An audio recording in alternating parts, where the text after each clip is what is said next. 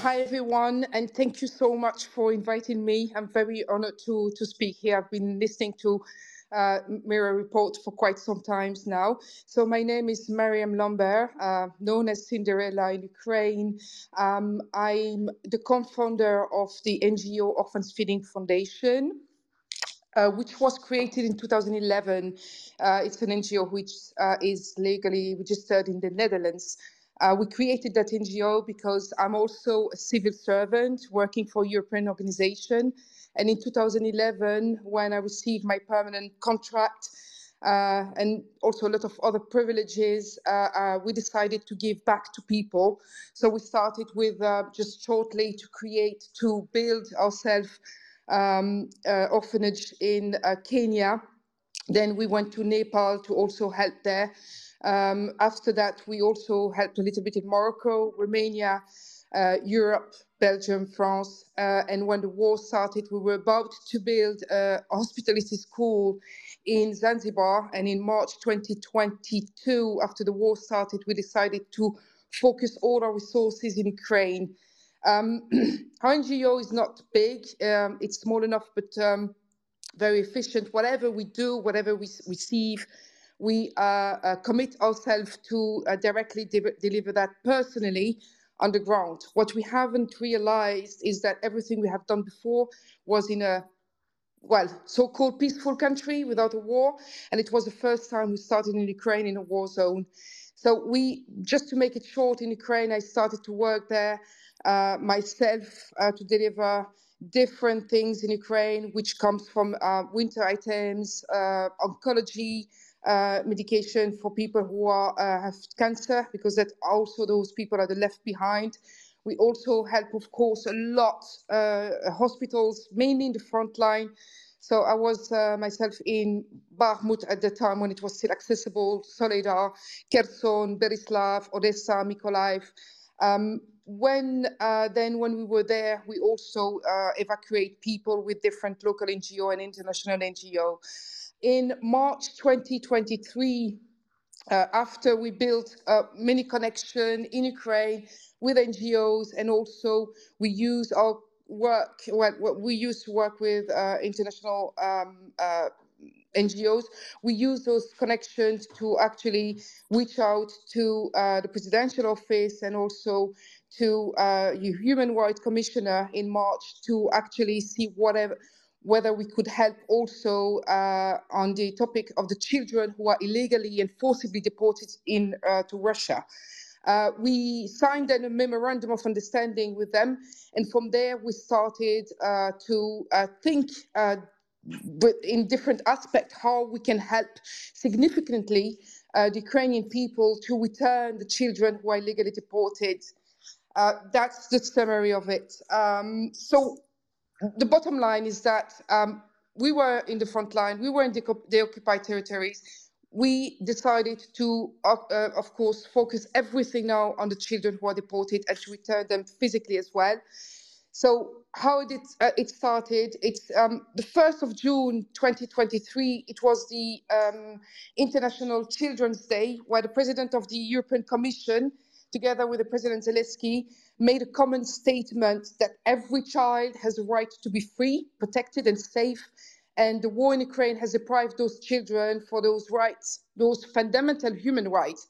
Then based on that, they actually made a statement and asked the Russian Federation to stop the illegal deportation, but also stop the immediate adoption, because there are also, of course, when you can imagine, 19,546 children were identified as being deported to Russia, and only 386 were returned so far after 1.5 years. Based on that, so the President Zelensky decided to create a program which is called Bring Kids Back Ukraine.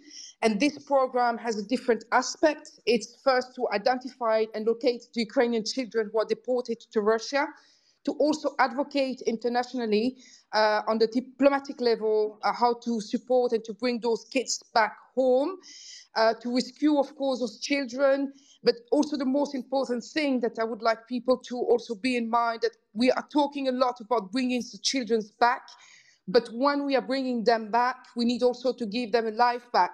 So one of the important aspects we are focusing on is to create rehabilitation center for those children who are returned to be treated and to be in a safe place. Why? Because myself, when we were on the ground returning children, we have experienced awful situation where when we reunited a family where with the kids with the parents, those parents had no other choices than going back to the occupied territories which are still under shelling. For example, Kupiansk, Kherson. And that's was something which really hurted me, because we knew that we made everything to bring them back, and then somehow we would realize in a few months that something horrible will happen to them. So this is why we are focusing also on the rehabilitation center. And finally, once all that is done, together with the General Prosecutor of Ukraine, we are actually gathering documentation of crime for submission to the ICC by the Ukrainian authorities.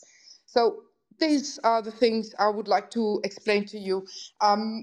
What is important in our mission is that I've been quite a lot in Ukraine, about 27 times. I'm not even counting anymore. But I'm also a mother of 3 children.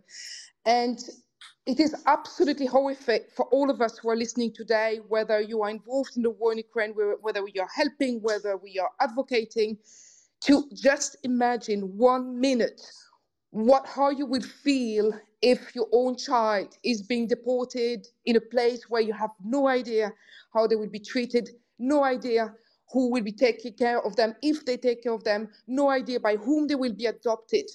The adoption, also the deportation we are talking about children who are from 4 months old to 17 years old. We are also, of course, running against the clock, because you can imagine that children who are turning 18 during the deportation will be obliged to fight against their own country, maybe against their own family, maybe against their own father. This is why we are also running against the clock.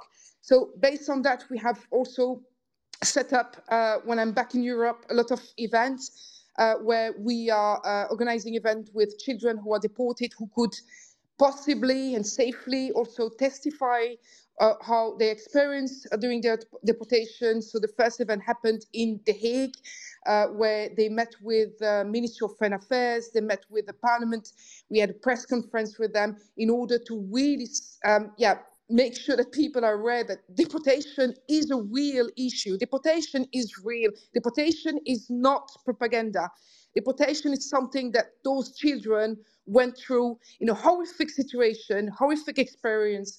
I can tell you that, for example, a lady called Veronica, when I was there and reunited her with her family, she explained to us after several weeks that what happened when she was there was absolutely horrific. And it's just half of the story. She's been arrested. She's been threatened every single day that they will kill her, because, of course, some of those children were targeted because the parents are working as a soldier in Ukraine. So they are trying to use those children to actually get any information on location, on information on the Ukrainian army, where they could be, etc. So that's what we are going through. I'm sorry that I feel that now I'm just started, I'm getting a bit emotional. It's just because we are not here just to talk about it. We are not just here to raise awareness. We are here to convince people that this is real thing happening. And we have to really join forces all together with different countries to stop those deportation and to bring back those children in a safe place. So if you have any questions, just let me know. This is what, I wanted to sum up in 5 minutes, but I could talk for 5 hours or even more. This is my story. We are not giving up. It's been extremely horrible. As you know, also as a woman in the front line or in the occupied territory, it's extremely difficult, but we don't have a choice today, because we just put ourselves in the situation of those parents, and we will never give up. We will go back again, and hopefully, I can't say too much, but in a few days, we will be able to return more children. Thank you so much, Mariam, for that very comprehensive overview and those incredible insights. Many of us here in this space, and in particular, a number of co-hosts who I'm sure will speak to you in a moment, follow this issue quite closely. And we've highlighted some of the individual stories ourselves, and it's absolutely incredibly heartbreaking. And it's both saddening, but also we're glad to see that the international community is starting to speak about this issue more and is starting to support a number of initiatives more and help Ukraine. So we're really, really grateful and privileged for you to join us today. I would like to go to one of our co-hosts who does indeed follow this issue closely, and that's Prince Heather. Welcome, Prince Heather. Please go ahead. Thank you, Tracy. Mariam, it is so wonderful to hear you speak. I, along with another co-host and a journalist, do a segment every Friday night that we call Understanding Genocide in Ukraine. And of course, part of that is talking about the children who are illegally deported into Russia and the things that happen to them while they are there and the process of returning them.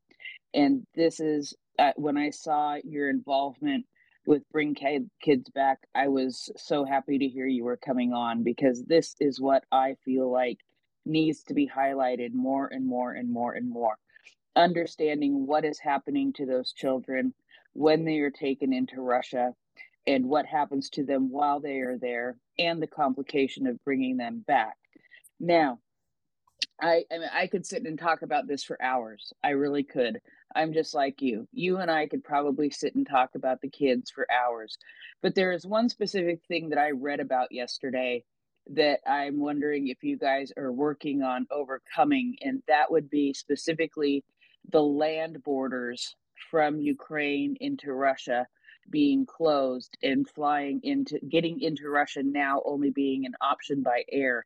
Is that actually what happened, or is there still a way to cross a land border into Russia from Ukraine to try to get these kids back? Okay, that's a very good question, because we are right in the middle of it. We have a mission that we are expecting some children, as I mentioned before. So I cannot tell you about more about the technical difficulty we are going through, but indeed, this is an issue at the moment. So we are working, of course, every day together with the Ukrainian Commissioner, Mr. Lubinets, and together with the presidential office to seek for a solution. But what I can tell you is that 3 weeks ago, I was in Sumy, also to help civilians, to provide them with humanitarian support. There's actually in Sumy, there's a border called Pokrovsk, and it's on the side of Ukraine. It's called Kostompinja.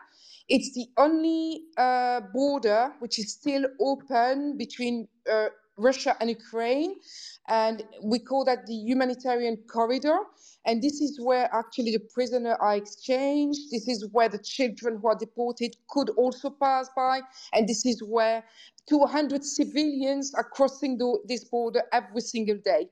But as you rightly mentioned, this was 3 weeks ago. Every day, based on different statements, based on different geopolitical issues, things can change. And this is what we are experiencing at the moment. I would have hopefully, some good news in the next few days, where we are also trying to find a solution, of course, to bring them back in a safe way. There's no way we will be taking the option of flying them. Of course, you understand the risk, and that's when it's regarding children, we want to take zero risk and to make sure that they're safe, because that would be horrible to try to rescue them and then something would happen. So we are working on that, and that's rightly, it's exactly what the information you have is right. Thank you. And I could probably go on and on, but I know that there are other hands and there are more things that need to be discussed.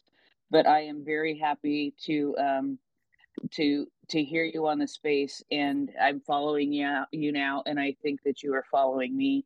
And if you ever run into Daria, I can never pronounce her last name. I know that she works very closely with Bring Back Kids UA.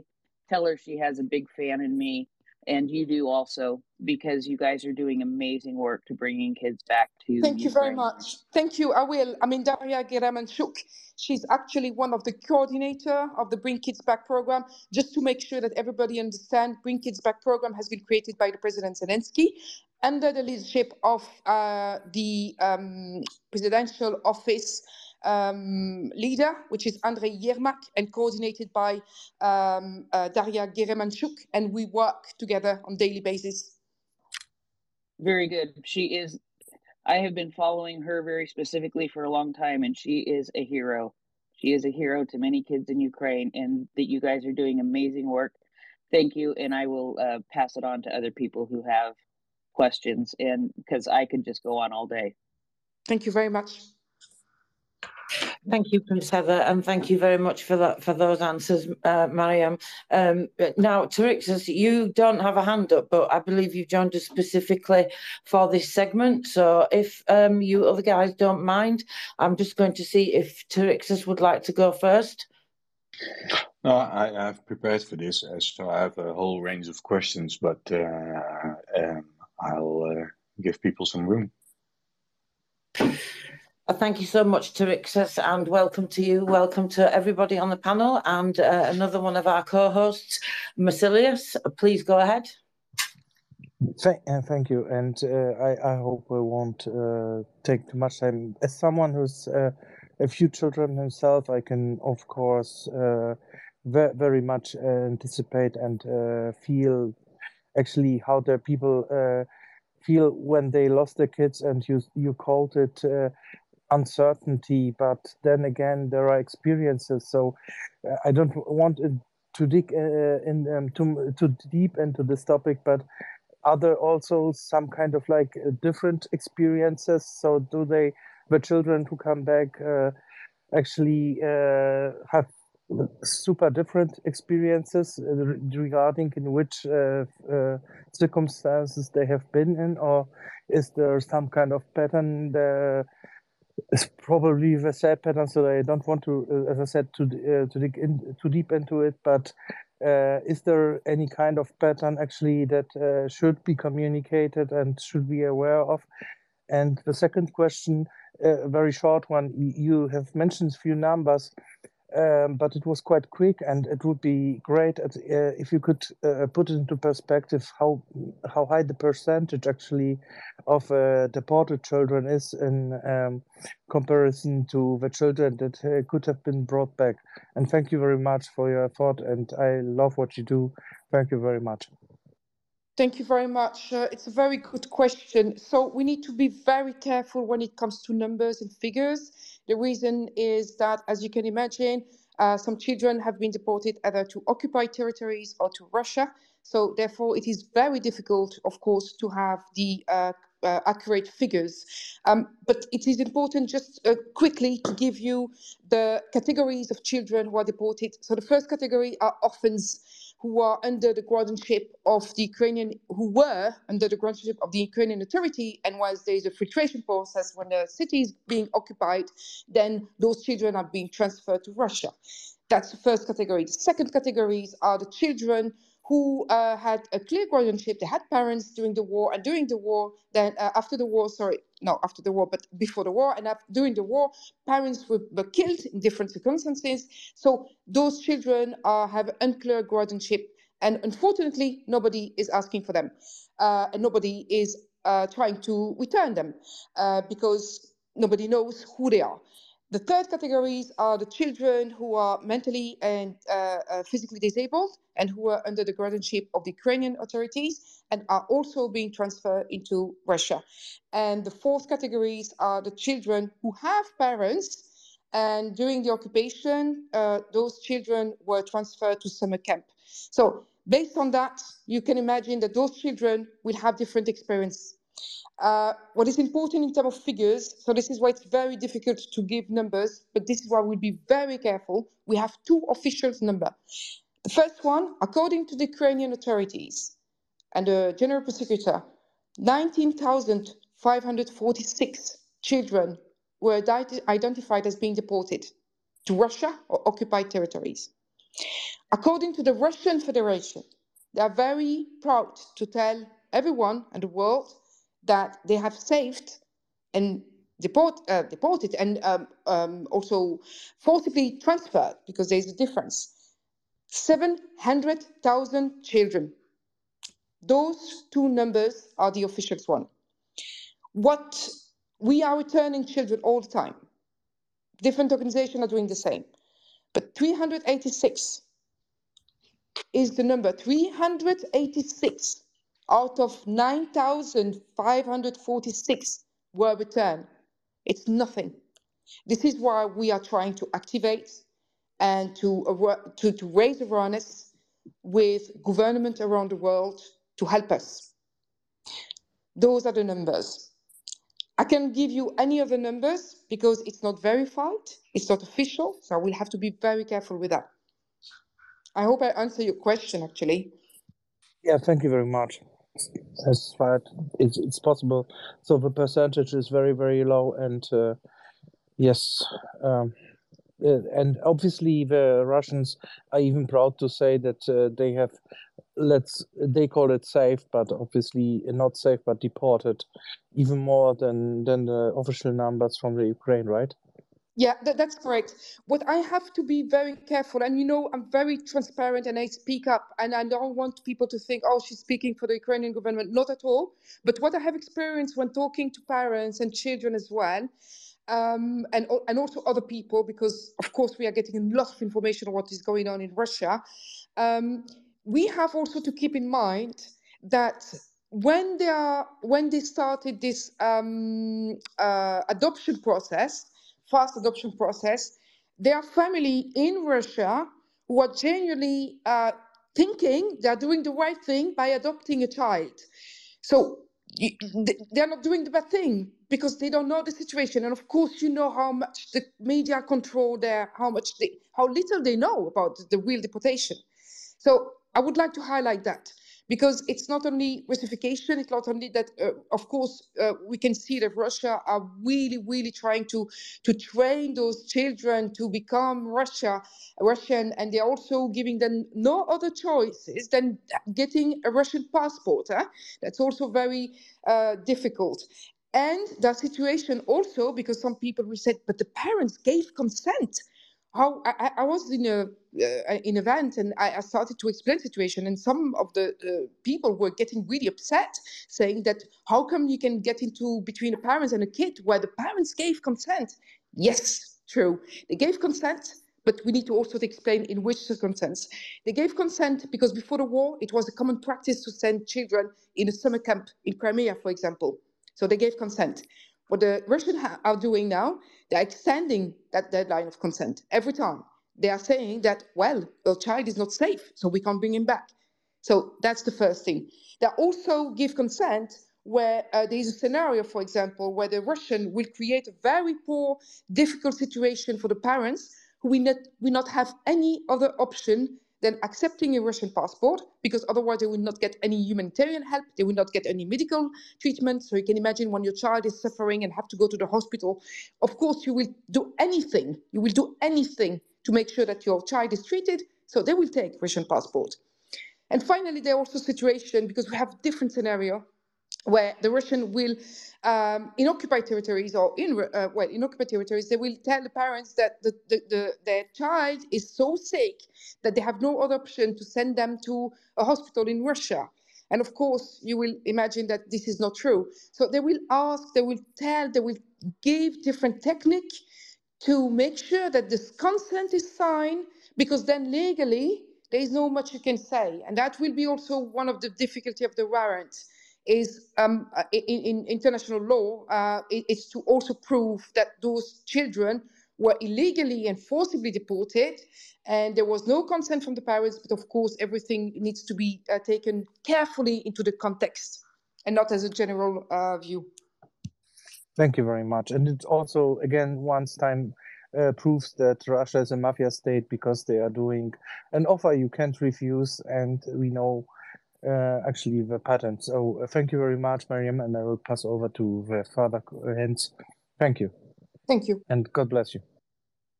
Thank you. Thank you very much. Yeah, I would just like to highlight here, it's something that I see actually on a regular basis. The Mayor of Melitopol, he posts regularly about children still being taken from temporarily occupied territories in the region there. So it's still going on the whole time. But we have a number of hands. So let's go to Ben, Prince Antarixos, please. Ben, please go ahead. Hi, thank you, Tracy. I have a couple of questions for you, Mariam.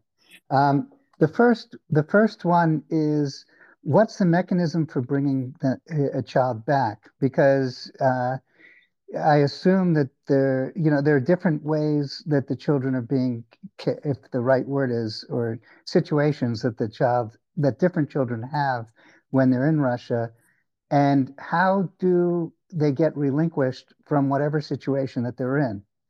It seems to me to be a very difficult task, both to identify where they are and also to extricate them from whatever situation it is. So it's just a mystery to me. How does this happen? Yeah, that's a very good and tricky question because the mechanism in general to bring children back, doesn't exist. Simply, it doesn't exist. This is what we are trying to build with Ukrainian and with other countries. It's to create with international organization, with government, with NGOs, with people who have knowledge in that. It's to create a proper mechanism to bring the children back. Otherwise, we will not be at the numbers of 386 out of 19,546. That's the first thing. Of course, we do have small mechanisms to bring them back as well. By, of course, identification or the location, different way of identification, different intelligence as well, which I will not enter into details. And I'm sorry to disappoint you, because you understand that this is quite OPSEC. And anything we will tell you now, how we do that, might jeopardize actually the return of other children and the whole deal that we are making in this up to bring them back. So I'm so sorry. I know that's a very frustrating question because a lot of people are asking that, but few are getting the answer simply because we don't want to put those children at risk. And then you ask a question about how do they get back into normal, right? How do we treat them? So the process is that when they are returned in Ukrainian territories, they are going through a different rehabilitation. They first go to the Children Protection Center in Kiev. Unfortunately, we have only one at the moment, but our NGO is raising funds to actually create other children protection center. The Children Protection Center is actually under the leadership of the Ukrainian Commissioner Ombudsman, Mr. Lubinets. And actually what they're doing, once the children return, they are, of course, taken by a psychologist, by doctors. They are, of course, checking all the information. We also have SBU intelligence present for a few days. They are monitoring the children, how they play, what they say, because you can imagine that any information that children might say could also be crucial to return other children, but also crucial for the International Criminal Court. So that's what the Children Protection Center is doing. When a child is returned, I mean, we had the experience is that you cannot possibly, sometimes you have a child who will tell everything about what happened, but I can tell you that most of them are just very scared to talk. One of them told me that he had to learn how to speak normally again because he was whispering for 15 months, didn't trust anyone. So, all this is a really huge trauma. And that's what we are trying to put in place. Those rehabilitation center is to make sure that those children can stay with the family, of course, for a few months, few years, whatever they need to relearn how to be in a safe place, how to feel the freedom again, although it's still a country in a war. So that's how it works, unfortunately, in reality. It's to really try to help them and to be with them during all this process.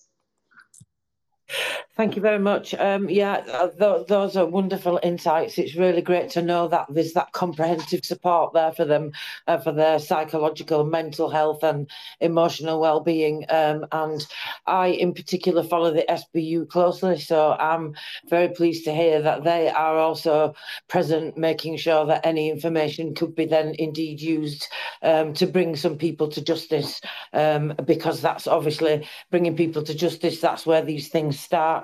And it's incredibly sad that these children have to go through that. It's absolutely heartbreaking, but it is very important, I think, that we highlight this.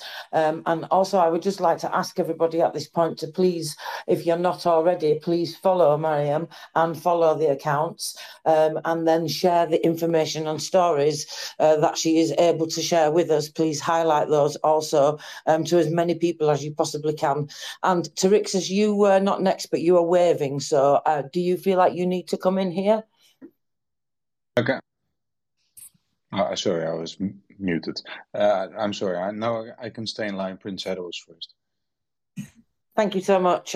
Prince Heather, please go ahead. Yes, Miriam, I will keep on coming up and asking you questions. And actually, I just sent you a DM because it is so absolutely wonderful to talk to you. I would love to be able to stay in a little bit of contact and communication and ask questions when they come up. But what is so reassuring to me is you are saying absolutely everything that I have said on this space repeatedly, time and time again, trying to get people to understand exactly what is happening with the children and how they are being taken from Ukraine and being illegally deported into Russia. Now, one question I do have, and this is maybe a difficult question, and I don't know if you can answer this. I have seen in an interview with Maria Lvova-Belova that she has said that adoptions actually do not take place. It's actually a guardianship. Are there actually legal adoptions happening? I realize there's not much of a difference between the legal guardianship and an adoption, but from what she has said, there is a guardianship, which I think is more of a money incentive rather than adoption, which may not have the same financial incentive to families. And because from what I've been able to gather and understand, adoption is somewhat seen as a taboo, not a really good. It's sort of frowned upon in Russia, from what I've been able to gather. So, are they actually legally adopted? You may not be able to tell me this, and if you can't, that's fine.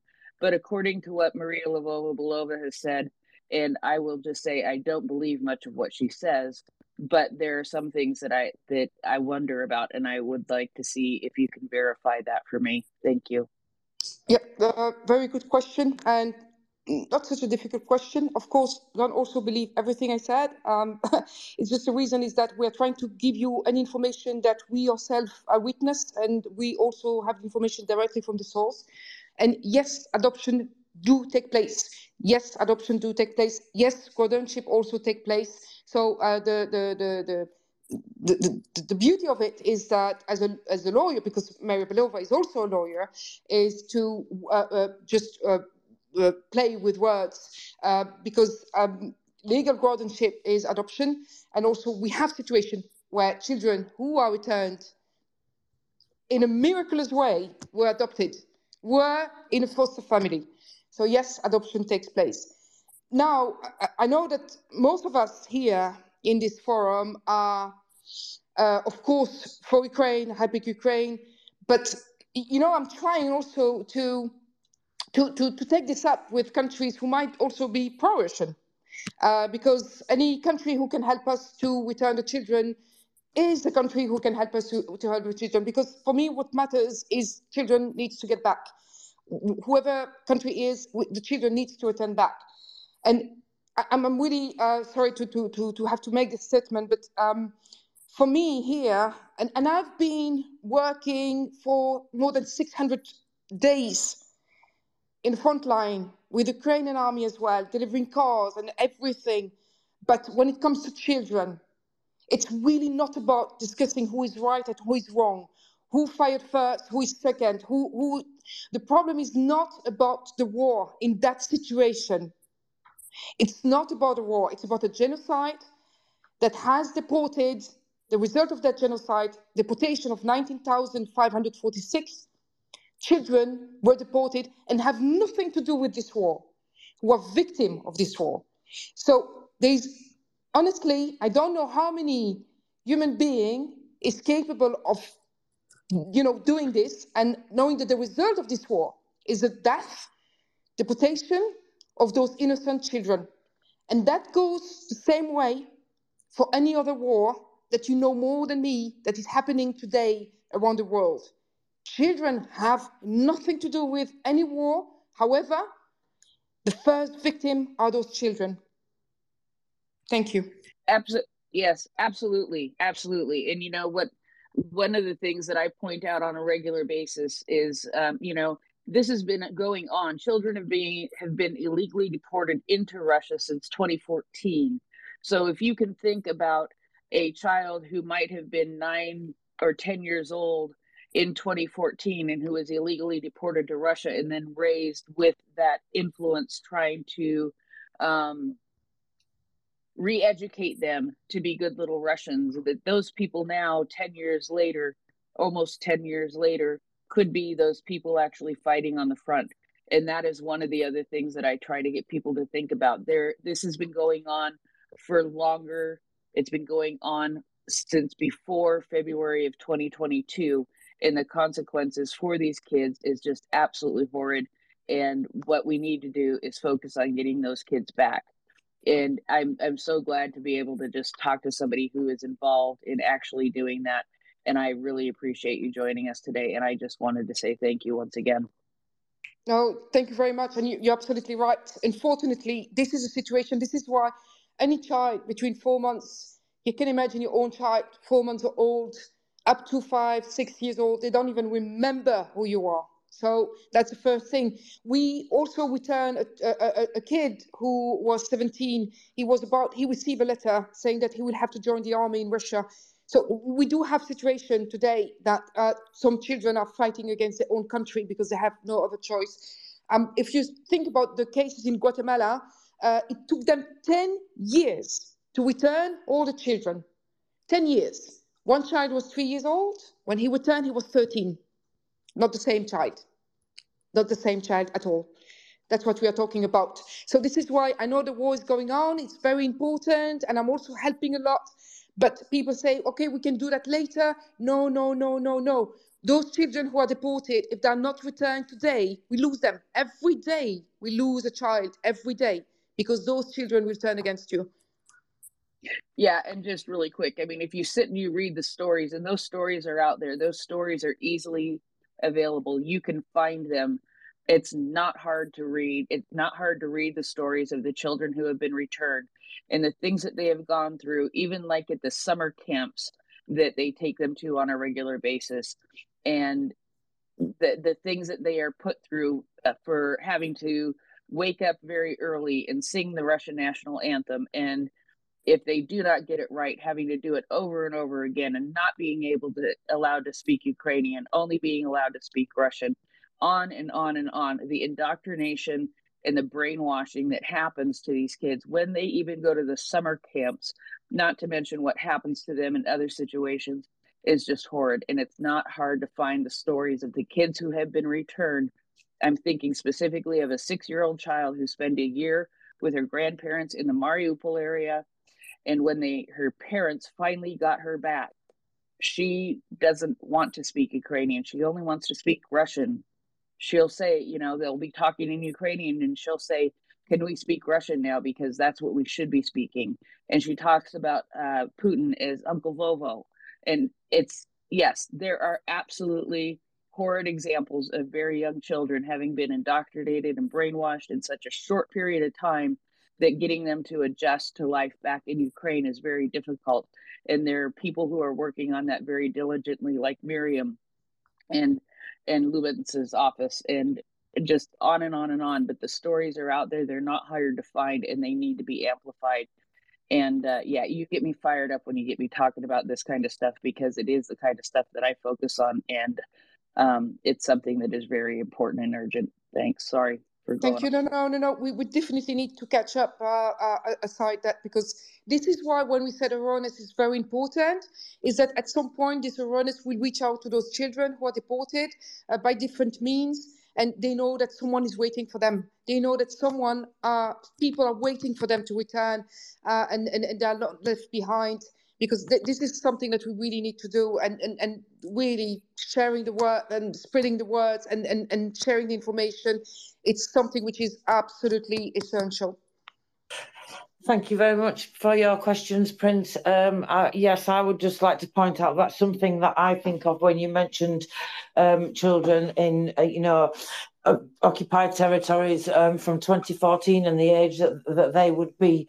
I'm reminded of recently when a Russian pilot defected to Ukraine, and one of the things that he said that stood out to me was that actually these pilots are firing at, they have Ukrainian relatives in Ukraine, and that was the first thing that I thought of. These guys are in their young 20s.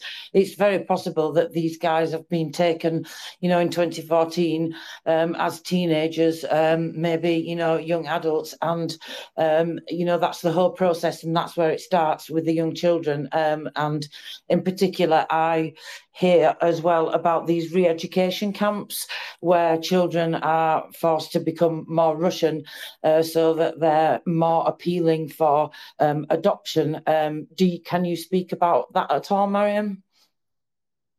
Yeah, actually, in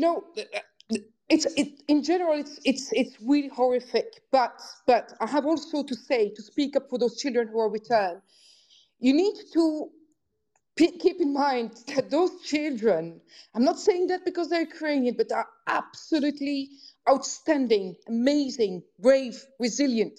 They've been through a lot of they've been through a lot of brainwash and everything, but they kept going they kept refusing being Russian, and they still managed, when we returned them back, they were proudly saying to us that they didn't take them, they didn't manage to brainwash them, because they knew that the country is at war, they knew that someone was waiting for them, and they knew that their heart, their soul, their family are Ukrainian, and they would never, ever give up. So I would like also not to be completely in the dark. So a lot of children, unfortunately, as you said, and this is why we have these BU and intelligence monitoring them, because you need to understand that even civilian, when they are returned from Russia, or children, could also be a difficult asset for the Ukrainian, and could also be jeopardized also the whole thing. So we need to be careful and to monitor them. But most of them, when they are returned, they are absolutely full of hope. It's heartbreaking. You need to put a stone in your heart when you do this kind of job, because I'm thinking about my children every single day. But if you do that and you listen to their story, all what you want to do is to go back and to bring more children. That's what we need to do. But for this, of course, we need your support. We need your help. We need you to spread the words. But of course, like everything, in a few months, funding will be disappear, and we will not be able to do that. So more you spread the word about our NGO, more we will be able to help. Sorry to say that, but that's the reality as well. Thank you. No, that is a reality, and that's one of the reasons, one of the many reasons why we're so privileged that you join us today and let us try and help in that regard. It means a great deal to probably everybody here. Otherwise, I think we wouldn't be here. So, whether you're a new listener or you've been here for some time, you're here for the very same reasons that we all are, and this is one of them. Now, Tarixis, you have been extremely patient, so please go ahead with your questions. Thank you, Tracy. Yeah, I've just been following along the conversation, and it is crazy to me how little attention is spread around this topic in the Western world. We hardly ever hear anything about this, and it just drives me crazy. It's appalling. The other thing I saw, Mariam, if I'm right, I saw you talking to the Dutch government and also the Brazilian. Is that correct? Yes. So thanks to my wonderful husband who allowed me to do that, because to be honest, it's not easy for him as well. Once I'm not underground in Ukraine, and we are quite invited in some countries to speak about that. So we just came back from Brazil to raise awareness. We went to, I'm just thinking now, in the Netherlands, of course, we met with the Prime Minister, with the Minister of Foreign Affairs, who met with the children. We will probably go to Denmark, hopefully, to the European Parliament. We made a speech there. Well, not just a speech, but talking about our experience, what we have done, how they can help. So we are constantly being invited, because of course this is not free, being invited by the hosting country to talk about this. But honestly, after all that, we are still hoping for a result. The most important is not just to speak about that, but it's to really making sure that anything you said, there's a follow-up. So we've done the same. We were invited in New York during the UN side event where children were discussed. We were also in Abu Dhabi, Dubai. But honestly, what I feel now is I'm happy to give any country that you think that we could go, to give them a headache, because it's not just enough to talk about that. It's not just enough to raise awareness. It's really not to leave the country you are invited until they take real action. And it's exactly what happened to the Netherlands. I'm so proud. I'm from Belgium, but I'm so proud to have our NGO registered in the Netherlands, because I'm so proud of the Netherlands. Once we were here, the next day, we met with the Minister of Foreign Affairs, Henk Brunslot, who actually immediately the next day officially informed us, the Ukrainian authorities, but also on the news, that she gave actually free DNA tests for us, for the Ukrainian, during the process of returning the children. Because what you don't know, and I didn't mention, is even when you have to prove that the mom is trying to return her own child, she has to prove that it's her own child, which means that they have to go through a DNA test, which costs a fortune, 2,000 euros.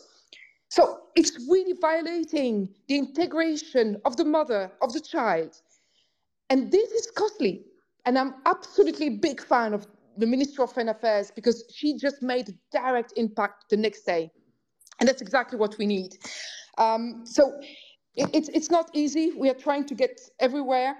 But we're trying also to ask people to organize side event for us, to invite us to talk about that, because a lot of people are talking about children who are deported, but few people are actually experiencing the whole process, are experiencing on both levels, on the ground, at the government level. And I would be more than happy to go and to speak up, not to just, be nice and just talk about this nicely. No, we need to really speak up to everywhere where we go. We need to tell them. We need to tell them what is going on. We need to tell them what we have experienced. We need to tell them that we will be responsible for those children. We will sit here, and in a few years, we will look at each other and we will say, what did we do for these children? Nothing. Because if we do nothing, it's stealing those children's dream, it's stealing those children's future.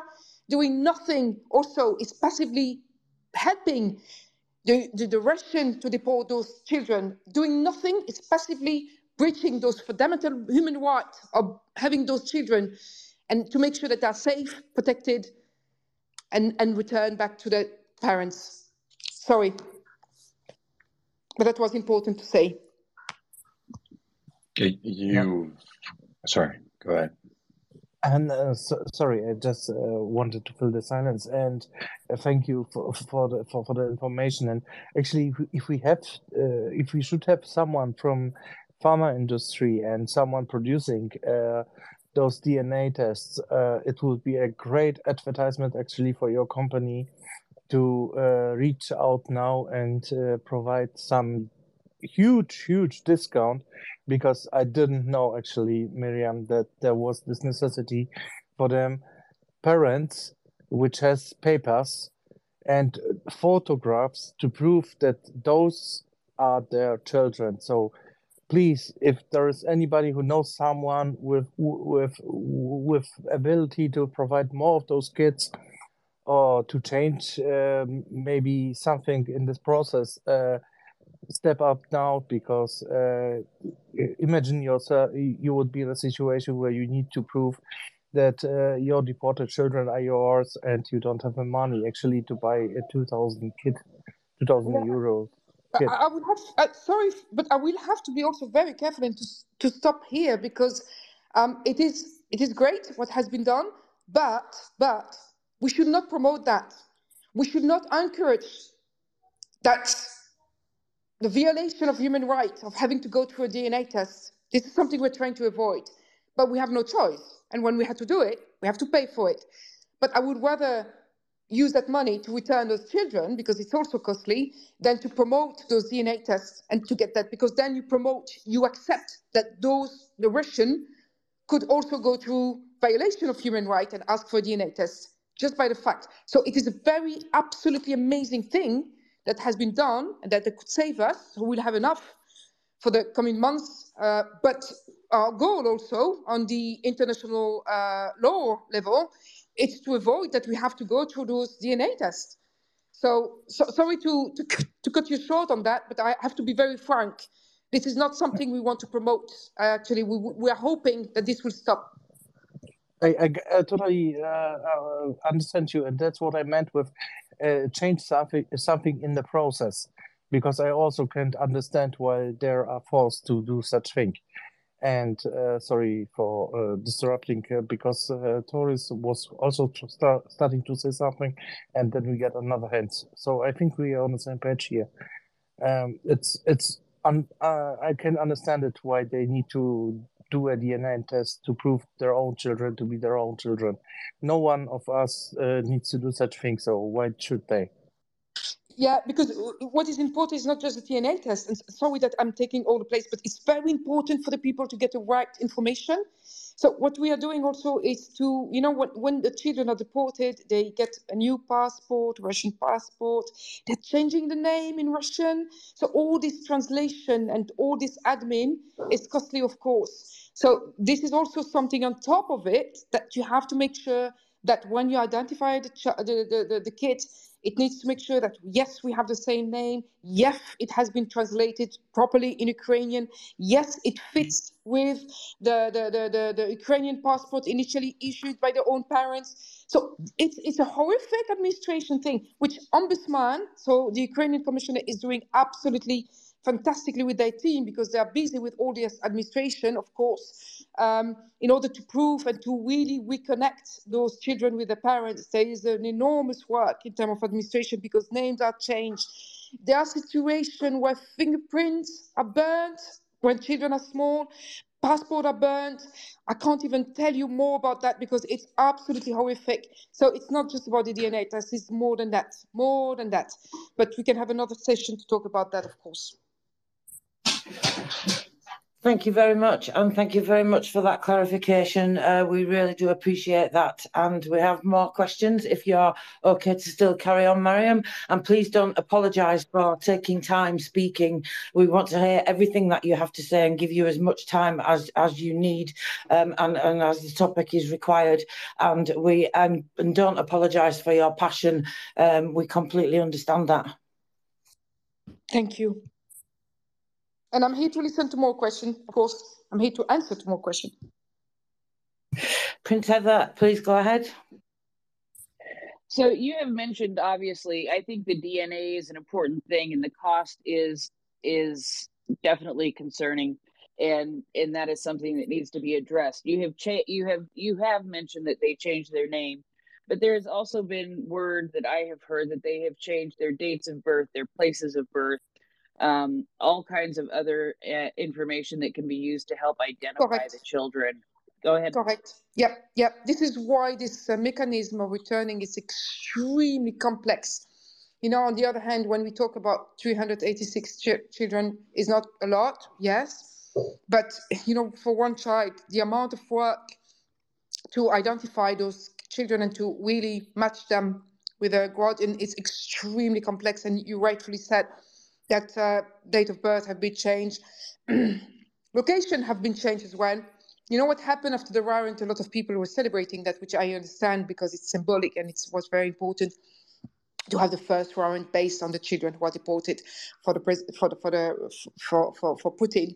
However, you need to understand also that the downside of it is that underground, when it was when for us, for our team, for all other NGOs working on the returning the children, for the Ukrainian government, it was hell. It was absolutely horrific because, of course, we get the downside is that the Russians started to move location to actually confuse everyone. So when you were working for a few months on a location and you knew that the children would be there and you have really proved that the children matched with the parents and everything was changed. Everything. They were moving children from one side to another. Everything had to be redone. So there's always the downside, of course, with this type of thing. So we need to be careful as well. Thank you very much. We have another hand from Beneficial. Ben, go ahead, please. Hi, thanks, Christopher. A couple of questions. One of them is you're Belgian and you're working with a non-Ukrainian organization. Does that make it easier? I don't even want to use the word easy. Does it make it possible to deal with the Russians? Because as far as the organizations go, the Bring Kids Back Ukraine is Ukrainian. So how does the international aspect of this play out? If you can talk about it, because it really is confusing to me how anything gets even communicated. Well, that's a very fair question. So I'm from Belgium. I live in the Netherlands. I'm not Ukrainian. I don't have family in Ukraine. However, we do have connection, of course, after working on the ground for 600 days. We have, actually, when everybody was raising funds at the beginning of the war, what we've done is to raise trust. Because funding will be faded, but trust will be built. So that's what we have. Based on that, the beauty of not being Ukrainian is, of course, to be able to, of course, fundraise for them, but to also work together underground with the Ukrainian. And this is exactly why it's important not to be a wild person and go underground and try to retrieve kids. And some people were talking about extraction. We will extract some kids. This is completely insane. What we have done, and that's to answer your question, we have set up, before doing anything related to children, it's to set up this memorandum of understanding with the presidential office, Andrei Yermak, and also with Mr. Lubinets, where in this memorandum signed by both parties, we agreed on different aspects of this project. So we work together hand to hand. And of course, as you know, after 1 year, a lot of Ukrainians are speaking well English. And so we work together like a family, really together every single day. So it's not about they're doing this and we are doing this. No, we are transparent. We trust each other. We work on the whole mechanism all together. And of course, for them, it's also very important that international organization can also, based on experience and my former job, actually, as a European civil servant, it's to reach out to other countries and to raise awareness and to also bring this topic on the table. But otherwise, other than that, then on the ground, we work together on daily basis, and this the negotiation. We're not talking about negotiation, but all the mechanism and the administration with the Russian is done, of course, with the Ukrainian authorities and other people. So that's normal. So yeah, it's not. It's not something. I don't know if there's any other international organization who have this memorandum. I don't think so for the moment. There's also, of course, amazing Ukrainian NGOs doing this work, as you might have heard about Help People Save Ukraine. But we are the one actually, international working together with the government in Ukraine. And yeah, it is not weird. We don't speak Ukrainian. I can sing in Ukrainian. I do understand Ukrainian, but I don't speak Ukrainian. That's just based on the time I spend in Ukraine. Sorry, does that answer your question of being a bit too speaking too much again? No, yeah, it does. It's well, one aspect. Just to follow up, because these children are in Russia, and who does the Russians communicate with when they are, because they have to surrender the child. So who do they think that they're communicating with, and sort of how does that transaction happen? Okay, so if I tell you how does that happen, tomorrow it will stop. So if you want, you have a choice. Either I give to the audience the complete answer, and then you will be satisfied, and we will jeopardize the return of other children. But, I'm giving you the choice. Well, I think you tell will us have to take this. after you get the last kid back, then you can tell us. Sorry? When you bring the last child back, then I'd like to know. No, I will not discuss that in public, because you understand that this is OPSEC. If I tell you anything now, and I think you're eager to understand, but what is the reason why you want to understand? What do you want to do with this information? Is just for you to understand the whole process? In that case, I just ask you to understand. Oh, you mean, why do I ask a question like that? No. Why do you need the answer? The question is, you need to just to manage the risk associated to that. Either we start telling everyone about the mechanism, the negotiation and everything, and it's jeopardized, and we will not be able to do anything anymore for any other children, or we respect that this is so high level, sensitive, upset reason. We don't want to jeopardize any other mission, that therefore I will have to be a bit like, I can't answer your question. Or you feel so strong about that you need the answer, and I might give that to you, but I just need to understand why. What does it do for the children that we want to bring back by you having this answer? Because a lot of people are asking that, and I'm a bit, I understand. It's just like, it's like the prisoner exchange, the same process as the prisoner exchange. When there is a prisoner exchange process, because it's also done under ombudsman, Mr. Lubinets, it's also done under him. It's the point 4 of the peace formula. We are all celebrating the return of the prisoner crossing the border. We're all happy. And then other people will ask, but how are they returned? What was exchanged? What was negotiated? The question we to ask ourselves, why do we want to know if the most important thing is that the children are returned? Why do we want to know about the prisoner, how they were exchanged, if the most important thing is that that prisoner will be exchanged back to the country and maybe fight again and win this war? So it's just a common sense that I'm not at you, Ben, but you are one of the 1,000 person who asked that question, and I'm just wondering every day. Yes, it is a very important question. Yes, all the journalists are asking that question, but why on earth do you want an answer on this mechanism, which again and again and again could jeopardize any further process of returning the children? Well, I think your answer is a good answer, because say I'll tell you why. And also, by the way, I am a journalist. Okay, I was not surprised then. You got it right. And I'm credentialed by Zazu, so I know how to keep a secret. The reason why I think your answer is a good answer, or meaningful to me, is it gives a picture of what happens. And I think that one of the things that frustrates me about this, because I'm very interested in sort of the overall the Russian national project to destroy Ukraine, and the entire nation of Ukraine, which the children are. This is part of it.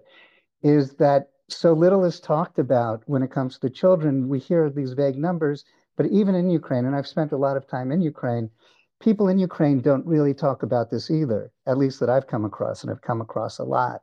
So just knowing that there's a mechanism, and knowing that it's like a prisoner exchange, it really helps raise an understanding of what you do. And I think that's helpful. Okay, just thank you, Ben, for your understanding. But just to be very careful, it's not the same process as a prisoner exchange. It is in the same, how to say that, how to say, same negotiation topic that is being advertised and also talk in an international level. So it's a peace formula. It's number 4 of the peace formula. So we have the children who are deported, civilian who are still forcibly transferred to Russia or occupied territories and prisoner. But just to also be very careful, and also because now I know you are a journalist, is that there's no proper mechanism. Again, every day it's being creative. Every day is trying to take the best thing we can do to return that child. I can give you an example where the creativity needs to work more than anything. They were trying to actually return a child, a girl. She's 15 years old. Her name is Veronica, and her mother, unfortunately, unfortunately, because she's been through hell. But her mother is working for the Ukrainian army, and one was captured, and the daughter was deported. So horrific situation.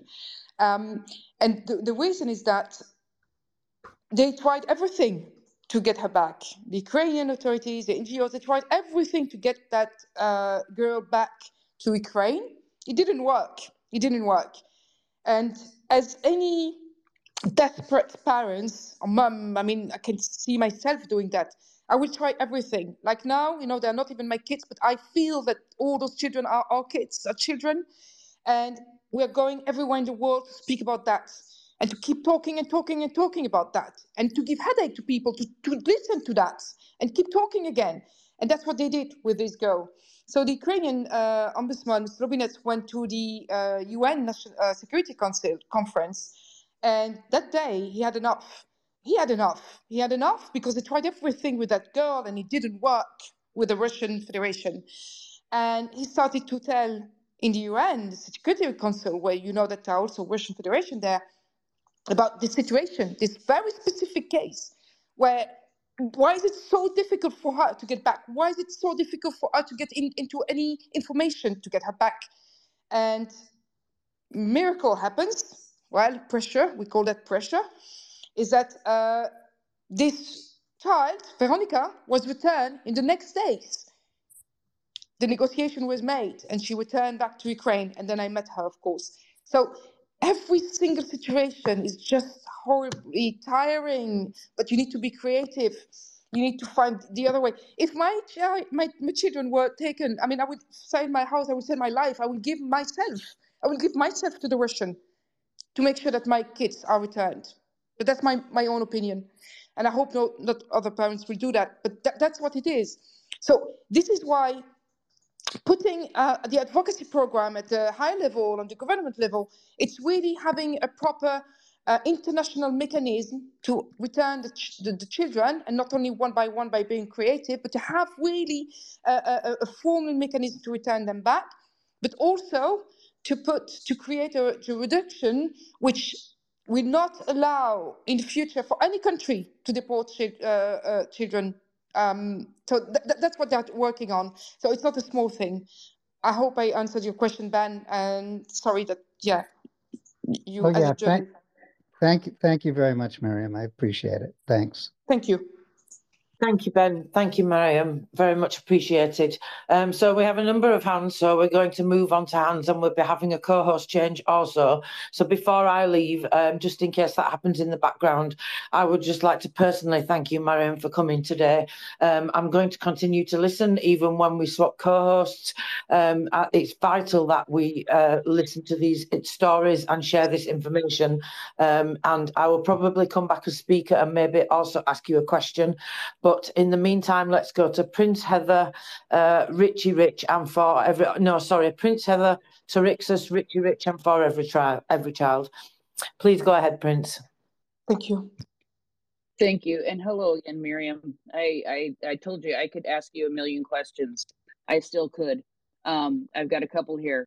Now, there have been situations that I have heard about where children have been taken to third-party countries in a way of returning them from Russia, and specifically Georgia. I have heard of that happening in a few instances, and in one of those instances, I believe the Ombudsman Lubinitz is actually their legal guardian while they are there. Is that really something that is being pursued as an option for some of these children on a regular basis, or is that an exception to the rule where there's just these couple of groups of children who have made it to Georgia and are under custody of Lubinitz, and the other group, I believe, is under the custody of the Ukrainian ambassador to Georgia? So I'm just wondering if you have anything about that, or if that's something that is pursued as an option also. Yeah, I heard about that. I know about that because it was even, I think, I'll just try to remember, it was about 7 months ago or something like that, 8 months ago.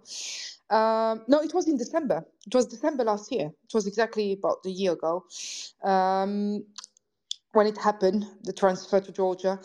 I don't know much about that, to be honest, but what I know is that it's an exception. Because what you need to know, and I am happy to inform everyone, is that sadly, actually, this happened also in Poland. So there was a bus full of orphans who were transferred to Poland, and the bus simply disappeared. There's an investigation, etc. So based on that, on terrible experience as well, Georgia, I think it's a good example because it went well. But the Ukrainians from the experience in Poland, they decided to actually stop any third country host. Any child needs to be back to Ukraine, actually. This is why we need to also, from the UN side, I've been talking to the UN and so is UNICEF, we need to prove that the children, when they are returned, they are in a safe place. So this is why we're insisting, and we are focusing really madly on rehabilitation center in a safe place in Ukraine where children can be returned. Because, of course, the question is when you are returned in them, they are not safe. So therefore, we need to consider a third-party country, which is not an option anymore at the moment. Very good, thank you. And that makes a lot of sense. And those instances that I have read about did feel like the exception, and I had not heard about that about Poland, and that is a very interesting and troubling piece of news to hear. And that, not, how do I say it? It's not surprising, but it's not surprising. That's what I have to say. Russia did something with them, and are hiding those children, and finding them again is going to be a challenge. And I'm just very regretful and sorry that happened. Yeah, indeed. But I mean, as far as I know, I'm happy to ask the question to the Ukrainian authorities, of course. But as far as I know, and by talking to them almost every day, third country parties hosting is not the solution for the moment for the safety of the children. Okay, that makes sense. Thank you very much. You're welcome. Tarixis, please go ahead. Yes, thank you. You said in Ben's question, I think it was Ben's question, there was also the topic of people in Ukraine not talking much about it. In my experience in Ukraine, they're just too, how do you say it, too sad to talk about it? Is that something you recognize? No, actually, I mean, I was really surprised at the beginning how the subject was tackled, but how little was done as well. I mean, it's simple. Unfortunately, as sad as it sounds, there's a war going on. So the priority is getting everything Ukraine can get to win this war. Because if they get those, anything that they ask for other countries to get to fight against Russia, then there will be no more infiltration. Then there will be no more city will be occupied, and therefore there will be no more deportation. So it's all, and this is why, I mean, the priority is the war. I mean, a lot of soldiers are listening, I think, here. A lot of people from the army are listening here. It is, we need to have people who keep this topic on the top of priority one. But of course, for any country at war, it's not that it's not a priority, but they have to fight different aspects of it. And one of the main aspects is to make sure that the country doesn't lose a war, which then, because this deportation is the consequence of the war. from 2014, as you rightly said. So it's not about they don't talk about that much. It's not, they're just out of resources, and the people there are dying, and all the resources, and also the people who had to flee to other countries to keep their own children safe. So this is why they're asking, of course, international help to help them to, of course, tackle this topic and to talk about that, because their focus is somewhere else, which everybody will understand. Thank you very much. Richie, welcome. Please go ahead. Hello, good evening. Thank you, Mariam, for what you've been speaking about tonight. I think this is definitely one of the most important things to highlight about this whole thing. I know that when I first found out about what was going on, I could not believe what I was watching and what I was hearing. The amount of children that were being illegally deported over into Russian territory was beyond anything that I've ever experienced or seen in the entire 42 years I've been on this planet. What I suppose my question is, and maybe you've covered this, and if you have, please forgive me because I came in quite late. I wondered really, what can we do as everyday ordinary Joe Bloggs that lives down the road that is absolutely aghast with disgust over what Russia has done and stolen these children into another country?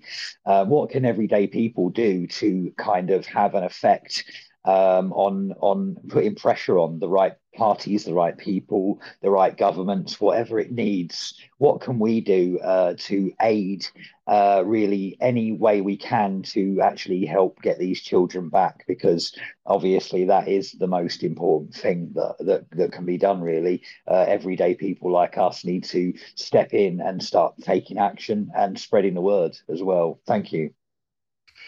Oh, thank you so much. Actually, nobody asked that question yet, so when we didn't tackle that point. But what can you do? It's different things. The most frustrating thing, and I need to be very honest with all of you. I mean, all of you are trying to raise funds, is that, for example, we identified 100 kids. We can't return them because every child costs money to return them, to make the administration, to the transport and everything. You can think about 1,000 to 2,000 euros for one child. So raising funds, it's something that needs to be continuously because we can't do that on our own. We are trying all angle. That's the one thing. Because as we need to talk about numbers, unfortunately. So every time we return a child, then it costs money, which, of course, like everyone, we are running out of funds. So maybe in December, we don't even know whether we will continue doing that. That's the sad situation. Secondly, it's to link us up with any government around the world who are happy to come and to listen to us and to raise awareness, for us to try to get them also involved in sharing intelligence as well in terms of identification of the children. That's something that can be done as well. The third thing is, of course, and that's something that I would like more people to focus on, we are trying to speak about the most important part of this Bring Kids Back program is the creation of rehabilitation center. We need about 6 children protection center. We need about 2 rehabilitation center. And it's to find someone who can sponsor that around the world. So whatever connection you have, whoever you think you can speak to, please do it. And of course, anything we are trying to really post a lot on our Twitter account, LinkedIn, Facebook, Instagram, whatever. We are trying to also always raise awareness about what we have done, the mission, the problem about the children who are illegally deported. It's to keep sharing. So what I'm asking is really, please, anyone that you could connect us with the US, with Europe, with the government, we are happy to do it. We've been trained for that. We've been doing that. And also we have the experience on the ground. So I'm happy to talk about that in order to get them on board and to help us doing more, to help us returning more children. It's different aspects how to help. It's awareness. So this is something which is free. It's really awareness. It's to just share the information we are putting on. It's funding, of course. That's really important because, unfortunately, not everything is free, especially that. It's really outrageous. We had to, for example, a small thing that people don't think, when you are returning a child, we need a van. We just bought 6 vans. It cost us 150,000 because we don't want to also buy a second-hand van which could break. I mean, it's a long road. So all these kind of things cost money. Most important as well is to put pressure on different countries, but in different way. So this we can discuss that also one-to-one. And of course the rehabilitation center. It's just, I'm so desperate because I'm like, if one day we manage to return 400 kids, where do we put them? How can I just ensure that they will be safe? How can I make sure that they have the psychologue, the trauma people, the teachers, the doctors to take care of them, where they will be? So we're trying to build that. We have we receive a land in Ukraine. And of course, we are trying to build actually a mobile rehabilitation center. In case anything happens, we can transfer them to another place. So this is what we're doing. I know it's expensive, but yeah, anything that you can do would be amazing for us. Connection with the government around the world, connection with the people who could sponsor one of the rehabilitation center, connection with people who have money and they don't know what to do and they want to be part of the future of Ukraine. They can help us as well. Connection with people who have intelligence and who can share intelligence, and also technique and how to say that? Sorry. Technology, how to also identify the kids that could be also help. I mean, there are so many things. So I give you the option, and one of the options is really awareness, funding, and sponsoring rehabilitation center. Thank you so much for that fantastic question, Richie, and for that very comprehensive answer, Mariam. That's really useful. And I would ask everybody also, we all have a responsibility to take action here. There's not, if you cannot agree that the children must come first and any other issues must be put aside, then I think you're not a person that I would like to know in my life or in my circle. But I think it's important to share, not just by social media, but also speak to your friends about these stories. Maybe you have some power and some influence that you don't really realize. Maybe you work in the medical industry. You could connect, Mariam, with some people that may be able to support and help the efforts in Ukraine, especially to get these properties and these services ready for children when they are able to be returned. I don't know, maybe you work in an office of somebody, or a politician or somebody who's got influence in that direction, or maybe your neighbour does. You absolutely never know. So it's really, really important to share this information and to retweet the stories that are available out there. Prince Heather retweets some of these stories that are publicly out there. I've also retweeted some, so you can find information on our feed as well. But please, everybody follow Mariam and share the information that you're hearing here today. Write to your politicians and talk to anybody that will listen, because I'm sure once the information is shared more widely to the right people, we can get some more action going on here and get our governments trying to help with the efforts of getting these properties ready and these services ready. First of all, we need to get our countries to get in touch with Mariam. Can they get in touch with you if we get any contacts? Do they write to President Zelensky's initiative? No, we would be happy to monitor that, to be honest. We're in contact with them. The thing is, more we can monitor, more we can also properly feedback also because we are not feeding President Zelensky himself directly, but there is of course a coordination group which we are part of, Bring Kids Back program, so we can happily do that. And Tracy, you're touching my heart. I'm I shouldn't be emotional, but it's been really hard over the last 6 months, emotionally, physically. I'm exhausted. But what you just said, what you just promoted, is absolutely the miracle that we need. So from the bottom of my heart, thank you so much, Tracy. It's absolutely great. And to all of you, to know that we are not alone and we are not just trying to open doors which are closing back all the time. Thank you so much. And regarding awareness, if you know any big media who wants to speak to us and then who can also feature that on the news, I will be more than happy to speak about that, because this is also how we can raise awareness. So Tracy, you are absolutely an angel, and all of you are absolutely, I'm very, very touched by that. And I would like to thank also Niels, the co-host as well, for inviting us. It's been an honor, and I can talk about that for hours, but today you're really healing my heart a little bit and giving me all the energy to keep going. Thank you so much, Mariam. I have a lump in my throat now that you have said that, and I would say exactly the same right back to you.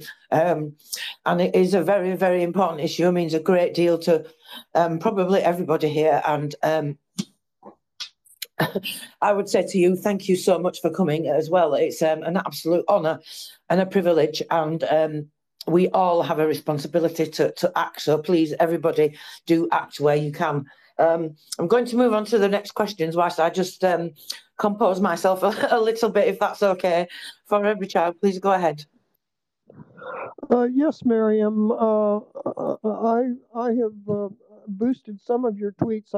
I spent many months looking for some way to find any information on the children who were deported, and your tweets were the first that I had access to that I could boost. I spent 10 weeks in England studying Florence Nightingale, and most people here are probably aware that Nightingale was at the Crimea doing nursing during the Crimean War of her lifetime. I spent a good bit of time at the Florence Nightingale Museum on the 10th anniversary of the museum. There are Brits here that may have connections that, or may form connections with the museum, because if you can network with the Florence Nightingale Museum, there's a solid network throughout all the Commonwealth that's just person to person that would be a great benefit for your work. Thank you so much. I tell you, I'm so desperate. I take anything, any contact, anywhere you need me to speak. I will travel everywhere, anywhere to make that happen, to bring the children back. Thank you so much. Thank you very much. And I would just like to say at this point, welcome to Jana, my fellow co-host. I'm going to be swapping places again shortly as well with another co-host. So I think we had the hands, Jana, at CC and G-Man, but a welcome and a very good evening to you. Thank you very much, Tracy. And Mariam, it's such an honor to listen to you. I have been listening for the last hour. It's quite incredible what you and your organization are doing. So I'm not going to keep us too long. We just have a little co-host swap. And I will go to hands as Tracy suggested. I think we lost reach, so we will go to G-Man and then CC. G-Man, please go ahead. Thanks, Jana. Mariam, you've been so inspirational, and your passion and your energy, it couldn't but affect us. I think when Tracy was saying she's something in her throat, I think I've got something in my eye, maybe both eyes actually. Anyway, I've got 3 children, so I can't imagine what the people are going through. I don't know if I can do anything to help, but I will try with a little bit more advocacy. If you could follow me back, I'll send you a message. I'm going to try. My MP is a lady with a young mother as well, and I'm going to try and put you in touch with her and see if it's something that I know she speaks quite a lot on children's and women's issues in the UK Parliament, so I'm hopeful that and I've been trying to find a way to sort of get her involved in Ukraine, and this might be one of them. This might be, I don't know, can't say for sure, but this might be it. Thank you so much. Thank you so much. You know, I might sound very strong and passionate and everything, but just to make sure that everybody agrees here, we're all human beings. And yeah, I do cry every day. I do cry when it's hard. I do cry. It does hurt a lot. So it's normal. But, you know, what can we do? It's just keep crying. No, we can't. Just have to keep going. And that's people like you are giving us this strength to keep going. So thank you. Thank you very much. Thank you very much, G-Man, and thank you very much, Mariam, for saying this. And let's go to Cici now. Cici, please go ahead. So my jaw is just on the ground at all of this. So I had a couple of questions. Well, one is there's hundreds of us here. It seems that, a lot of our companies that we work for do matching funds if you give to charities. So everyone should immediately find out if their company does that, or if you don't know, like ask them. There's no hurt in asking, right? Because kidnapped children, you have to have a really hard boss. I know a lot of us do, but you have to have a really hardened, cruel boss to say no, I won't help bring back kidnapped children. That's fully documented and is on the nightly news. So it's not some strange thing that they've never heard of, right? Everyone's heard of it now. So I'd encourage everyone to ask your bosses and the companies that you work for to match any funds. And then if you got 5 donations from your family members, each of your family members and friends, then your company could match those 5 donations to give to Miriam's nonprofit. The other thing is, have you ever worked with U.S. American nonprofits? There's the Bill Gates Foundation. There's just a million of it. I just can't believe that there's not more No. helping you out. I tried, to be honest. It's just to get the right connection at the right time. So, and also what happened is that when I was in the UN, I had, a lot of connection. Unfortunately, because, Ukraine, unfortunately, is not the only problem at the moment. The war started also in Israel and Palestine. And then people are switching. Let's be very honest, they're switching their attention. So some people who said that they would help just switch completely, saying, sorry, for the moment, this is not our priority. And that's a horrible reality. Yeah, a lot of people are talking about that, and you've seen that as well. So I'm just really crap in fundraising. So we've done a lot on our own. We had 1 or 2 miracles, big funders, but now we just honestly don't know what to do to raise more funds. So yeah, any ideas, any creativity, any connection to help us doing that will be more than welcome. Okay, and have you worked with Georgian Legion before, or Liberty Ukraine at all? Oh, Georgian Legion, amazing man. He's my friend, Mamuka. Yes, I work with them. But I don't see the connection actually in terms of fundraising. It's to because I work with them. Yeah, for logistics. I did, because it's funny. I guess you're who he told me about. I'm putting 2 and 2 together. This is so cool.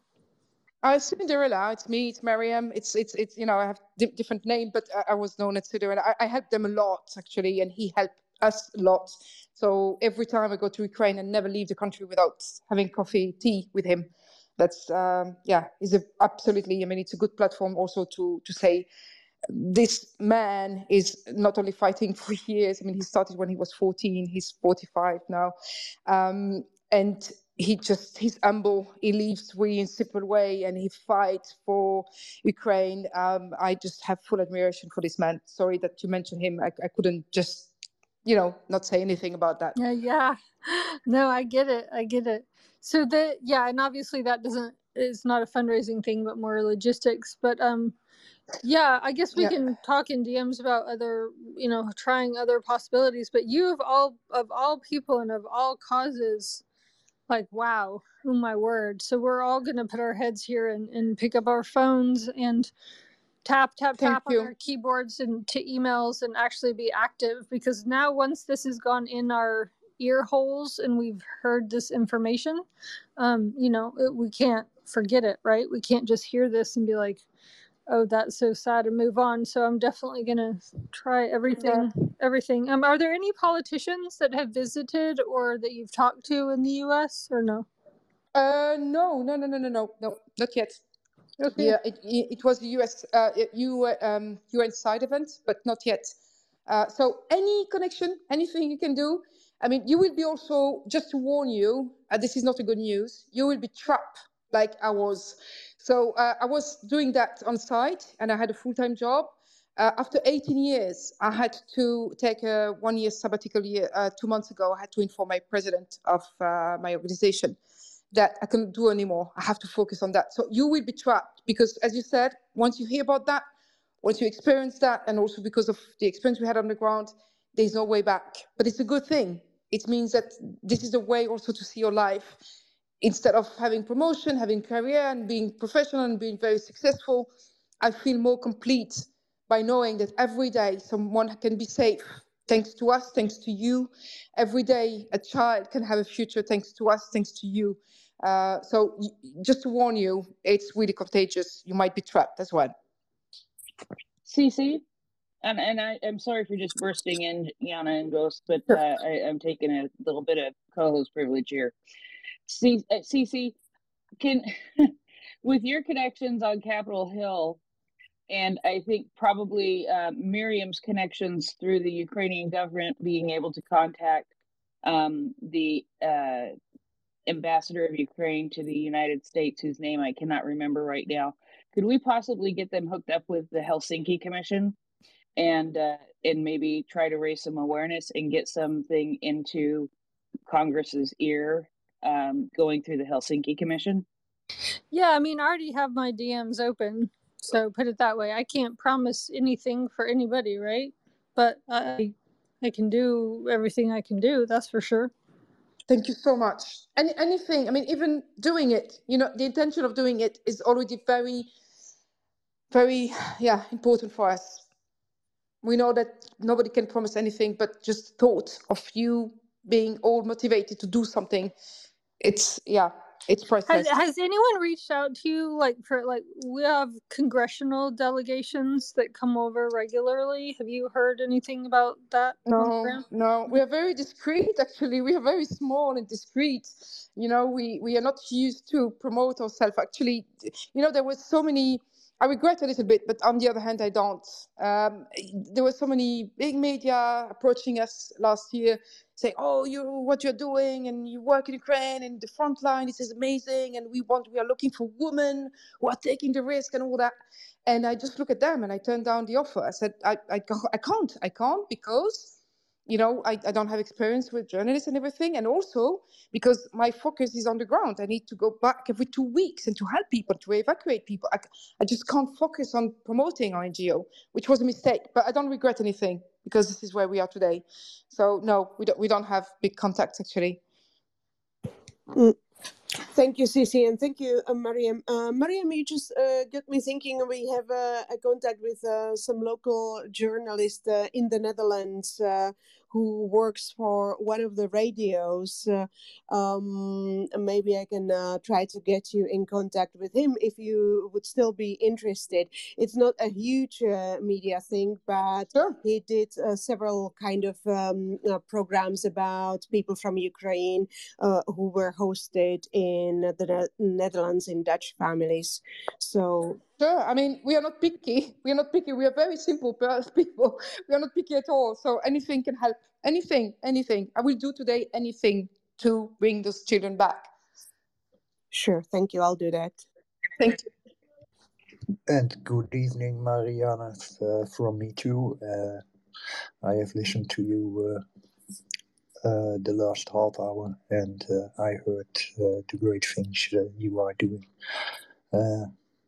I have fully respect for you, and I heard you a couple of times say sorry because we're getting passionate. Don't be sorry. Talk like you want, because that's very important. That we get also the emotions, because this is very important. Children are innocent. Just like you said, children don't have a choice in this war. So sorry for my voice, but I'm a bit sick. Thank you. Thank you, Mr. M. I'm sorry, I didn't let you speak. Of course, as we mentioned, Mariam, we had a co-host swap, so we will host the next segment together with Mr. M, or Ghost of Mr. M. My name is Jana. We actually both live in the Netherlands, so and I'm originally from Slovakia. But as a co-host, let me go back to the questions. So, Cece, please go ahead. You have some question and comment. It seems this is also the perfect time to, as we see people saying why won't Ukraine just go for peace and ridiculous things like that? It's, our responsibility. I take it upon myself to, answer all these people online, even like not just defensively, but even like using the search tool for people, the words peace in Ukraine, right? And just being like, look, you can't strike peace with people that are kidnapping children. I think it's really great ammunition that we all use. When people keep harping on these peaceniks on the far left, just keep harping on about this. This really focuses that argument, puts it in stark contrast, dead center, focuses this real fast. So it's a great piece that I'm going to use to battle these people, because we are in a disinfo war too, as you know, because you fight it every day. So yeah, that just occurred to me. If everyone else wants to help spread that. Thank you. No, Prince, please, Heather, go please ahead. go ahead. Yeah. So, Miriam, I know that the two big organizations that come to mind when it comes to returning kids in Ukraine is Bring Back Kids UA, which of course we know is the president's official mandate to bring the children back. But there's also Save Ukraine. Do you guys work with Save Ukraine quite a bit? Is that something that is integrated and you guys work hand in hand together to bring the kids back? Or is that you guys are a little bit separate? Just as a clarification, there are not two organizations. So Bring Kids Back Ukraine is not an NGO. So Bring Kids Back is a program. So that's very important, which is the program that I explained to you. And this is our NGO is attached to that program. So it's not an NGO. It's very important. Save Ukraine, I had the opportunity to meet with Mikola Koleba, the founder, director of the Save Ukraine NGO in New York. So, and we are hoping to see whether we could have synergy, of course, in more the rehabilitation center aspect. So, yeah, we are in touch at the moment, but we didn't manage to follow up. So, yeah, we're in touch, but we don't work together. But we are sharing information. We are sharing contact as well when we can.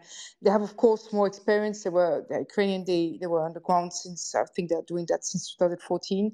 But I understand from that they don't work with the Ukrainian government. They are a bit separate. So we're in touch, and I hope to be able to do more with them as well. Thank you, Mariam. And please, Very good. Go ahead. Thank you, Yana. So yeah, because I know that they focus on things other than bringing children back, but they do focus on bringing children back a lot, and they are successful at times. So I'm glad to hear that. Now, I did mention you also. I did hear you mention also a long road, and needing a good van for that. So just to give people an idea, and I know this to some degree. What is when you guys go by road to go and get the children back, what is the route you guys end up taking? Because my understanding is sometimes you guys have to travel through several different countries in order to go through Russia and then to Crimea to get children back. And that is a long journey. So do you know how many kilometers that is, or what is that journey like? Yeah, so it's really it's never an exception. It's most of the time you do cross different countries. You don't unless it's an exception and it's open and it's agreed, then you can use this this humanitarian corridor border, which is not a lot of use for the children. It's mainly used for the civilian who are crossing the border, but most of the time it's via Latvia, Lithuania, Poland, and Ukraine. So it's a long way. I don't want to focus too much on the van because this is the van that we have already submitted. So they will get 6 vans, but which most likely will have to change them again. But yeah, it's a long road, but a different type of vehicles as well. You don't take always the same vehicle, and depending on who is bringing those children back and who is going there. But yeah, it's never one country, never ever. It's always at least 2 or 3 countries. And imagine those children are doing the same. When they are returning, they have to go all this way. It takes about 3 or 4 days sometimes. It's absolutely horrific. The last mission, it was about 4 children, and 2 of them were 8 and 9 years old. I would never imagine my own children, who are about the same age, going to all those countries alone with us, one guardian, but not the parents, because the mum was waiting with me. It's just, it's not an exception, Prince. It's really the reality. They are, I don't know how many kilometers, but it's just enormous. But it's usually 2, 3, 4 countries to get back to Ukraine. Yeah. Thank you for the answer, Mariam. Prince, do you want to react? Well, no, I mean, I sort of knew all that, but I wanted her to be able to have the opportunity to say it. And I think that, one of the complications that has arisen now is the land border for Ukrainians to go into Russia through Lithuania, Latvia, and Estonia. Those land borders, I believe, are now restricted and closed. So we need to be aware of that. It's going to make things a whole lot more difficult in the process of bringing kids back. That was just in the news yesterday. I read that for the first time, and we talked about it briefly a little while ago too. So that there are problems that are going to have to be overcome too, and that's just just people need to be aware of this stuff, because not everybody pays attention to it. And I saw it and I noticed it, and I knew that is just going to be really hard. So sorry, Mariam, go ahead. No, you're completely right. And it's important to explain also, I mean, this is behind the scene mission. It's just not going well all the time when you're bringing kids back. It's a lot of complication every day. You had different complication. So you've seen that on the news yesterday, but we heard about that last week, because unfortunately, that's the mission I was supposed to go, and everything has been stopped for the moment. So that's what I was mentioning to you at the beginning of this the presentation, is that we are trying to find a way, which is horrific, because really this is something that in terms of logistics was a bit stable, and now it's another issue on top of it. Thank you for clarifying this. Turek says you have a question. Please go ahead. Yes, Mariam, we're approaching 2 hours. I assume you must be getting a bit tired. What I wanted to know is, are your DMs always open? Do you want help I have some DMs already, and people on Signal ask me to contact you. What's the best way to approach that? Just contact me directly. I mean, no problem at all. Everyone can send me a DM. Apparently, some people cannot send me a DM. If you can't, just tell me, and then I will just maybe follow back. That's the thing. Being tired, please. Being tired, it's impossible. You can't. You can imagine. I'm home now with my 3 kids, and they are safe. So being tired is a bit obscene for the people who are constantly in the trenches and fighting for freedom and democracy. So I know what you mean, and but I can't be tired. I can't just even think of. So I'm happy to talk about another 5 hours, but I might be the one who will make you all tired. I'm sorry for that. It's just something that you can talk about hours to make sure that that we can do something more meaningful to bring more kids back. And in terms of contact, DM works, but we have also Orphans Feeding Foundation website where you can send information. I have an email address, Mariam at Orphans Feeding Foundation or Samuel at Orphans Feeding Foundation. So there is OFF _NGO.org. So we have a lot of ways of communicating. We have phone numbers. So I'm very, very happy and more efficient when you send me also Signal. So you will find a phone number on the website, or I can send it to you on Signal, WhatsApp, whatever.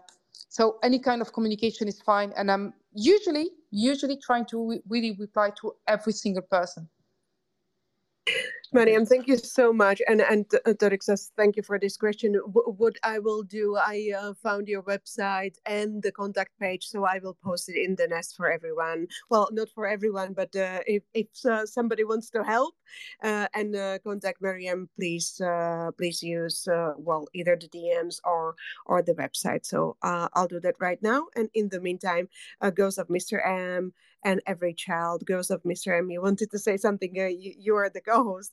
Please go ahead. Yes, maybe this was already mentioned, but Marian, is UNICEF or War Child a possibility to get them involved in this? Yeah, of course they're involved. Of course, they're involved in a certain extent, because you can imagine that we went to UNICEF, we went to the UN, we went to the Red Cross as well. Just to have a frank feedback about that, the Red Cross just nicely told us that they know what they're doing. They will not change. Everything they are doing is perfect, and they will continue. So at least I didn't see that on the news. I experienced it myself when traveling all the way to Geneva to try to do something with them. UNICEF, absolutely amazing. They are actually covering all the psychological support and everything, but they can't be fully involved completely until there is a proper mechanism in place of returning the children. So this is well known as well. So yeah, we tried all that. What is really tiring is that we really tried everything in big international organization. And to be honest, it's just a long process and bureaucratic. I mean, I've been working for it. I mean, I work for an international organization. You know how slow is the bureaucracy, which I don't blame them because there are rules in place that you need to respect. But yeah, we've been talking to UNICEF. We're in contact as well, but there are things that they can do. There are other things they can't do. So it's just, yeah, I'm just impatient actually because I just want to know, I just want to tell the world that we don't have that time. When there's a war, rules need to be changed. When there's a war, bureaucracy needs to be eradicated. When there's a war, priority needs to be set up. When there's a war, we don't have time for 10,000 meetings just to talk about it. It's obvious. And all of you, within 1 hour or 2 hours, apparently I've been speaking for 2 hours, you know that this is just priority number one. No one can be indifferent when it's regarding children who are kidnapped, deported, illegally transferred to other countries without the parents. So yeah, that's sorry, I've been a bit too long. I keep saying sorry, but because I understand that it's very frustrating when people are asking me, have you been talking to UNICEF and this? Yes, we did everything. Trust me. It's been absolutely a long trip. But today we are still, I'm the one begging everyone to help us to raise more funds, to sponsor a children's center, to help us to raise awareness again. So that means that it's never enough. Thank you, Mariam. For every child, please go ahead. But indeed, I know what you said about the tiredness, Mariam, but I just want to check if you still have some time for us, because indeed, I think you are overtime with us. So no, I will have all the time. You're doing the right thing. So I will stay until, you tell me, okay, no more questions. We, go back to another topic. No problem at all. All so right, important, and we are very honored to be here. So thank you.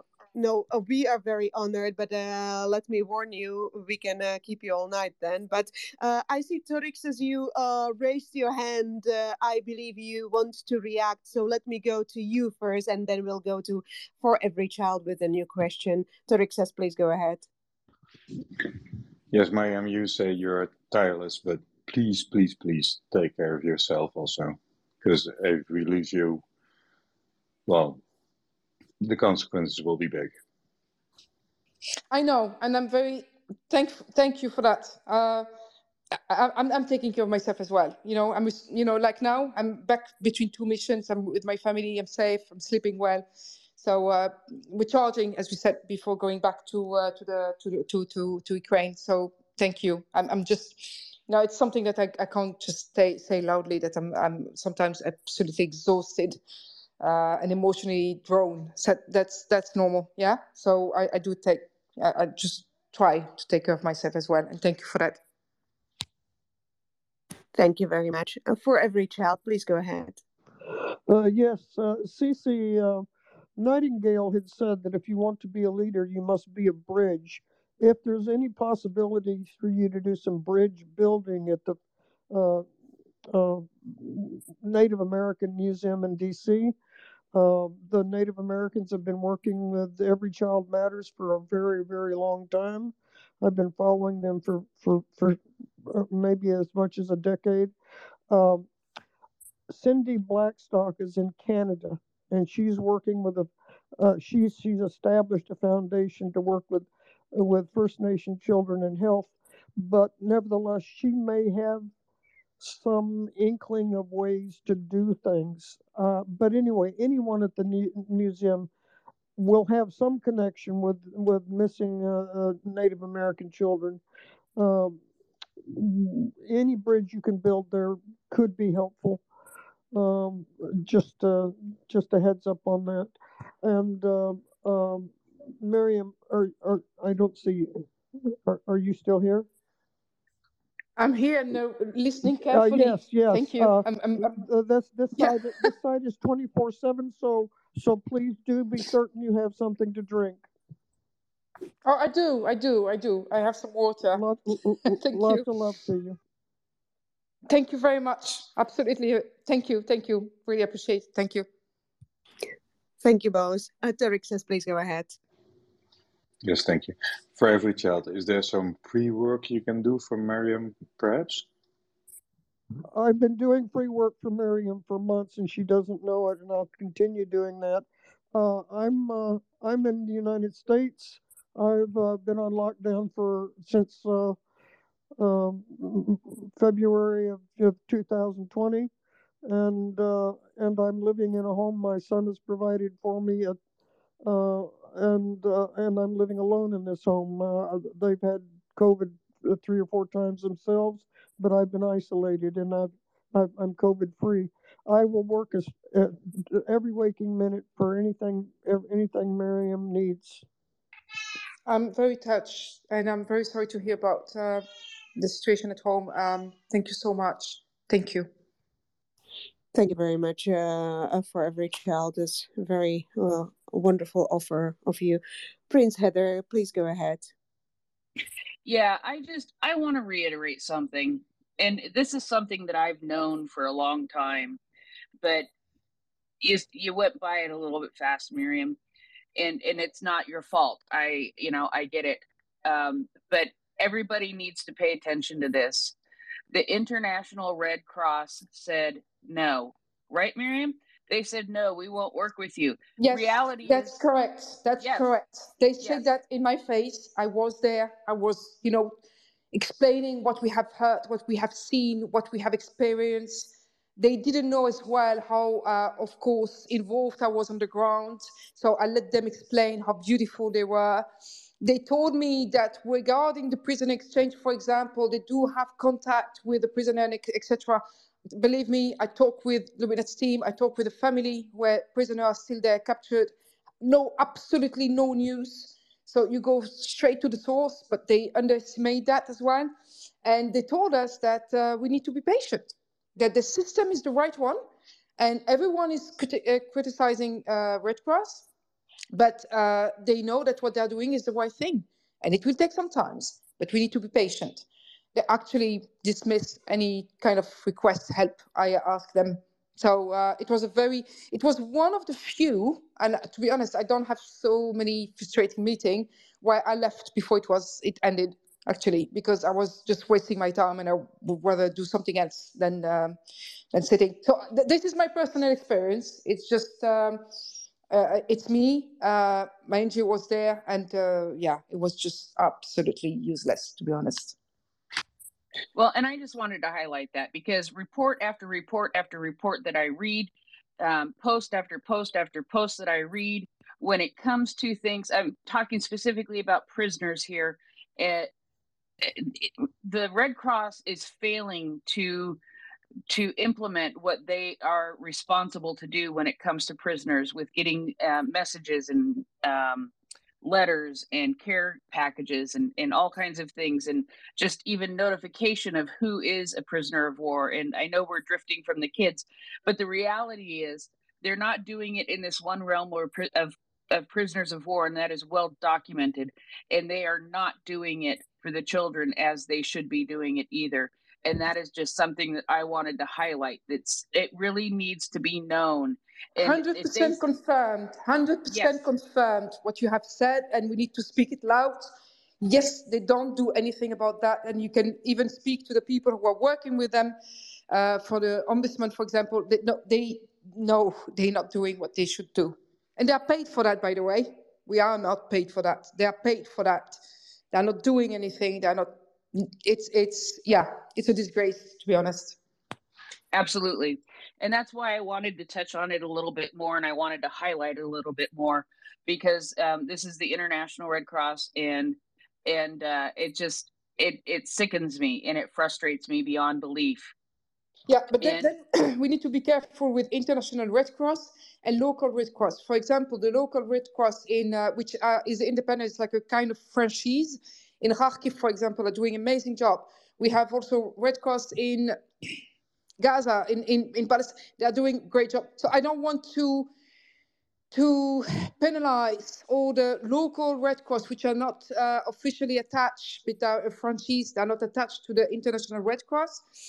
To be very careful, just because those people are taking a huge risk to do amazing work.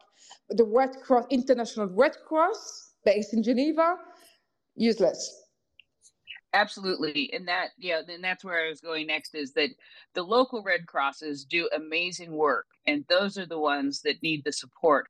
It is the local Red Crosses that need the support. The International Red Cross is not living up to their responsibility and their mandate and what they are supposed to be doing.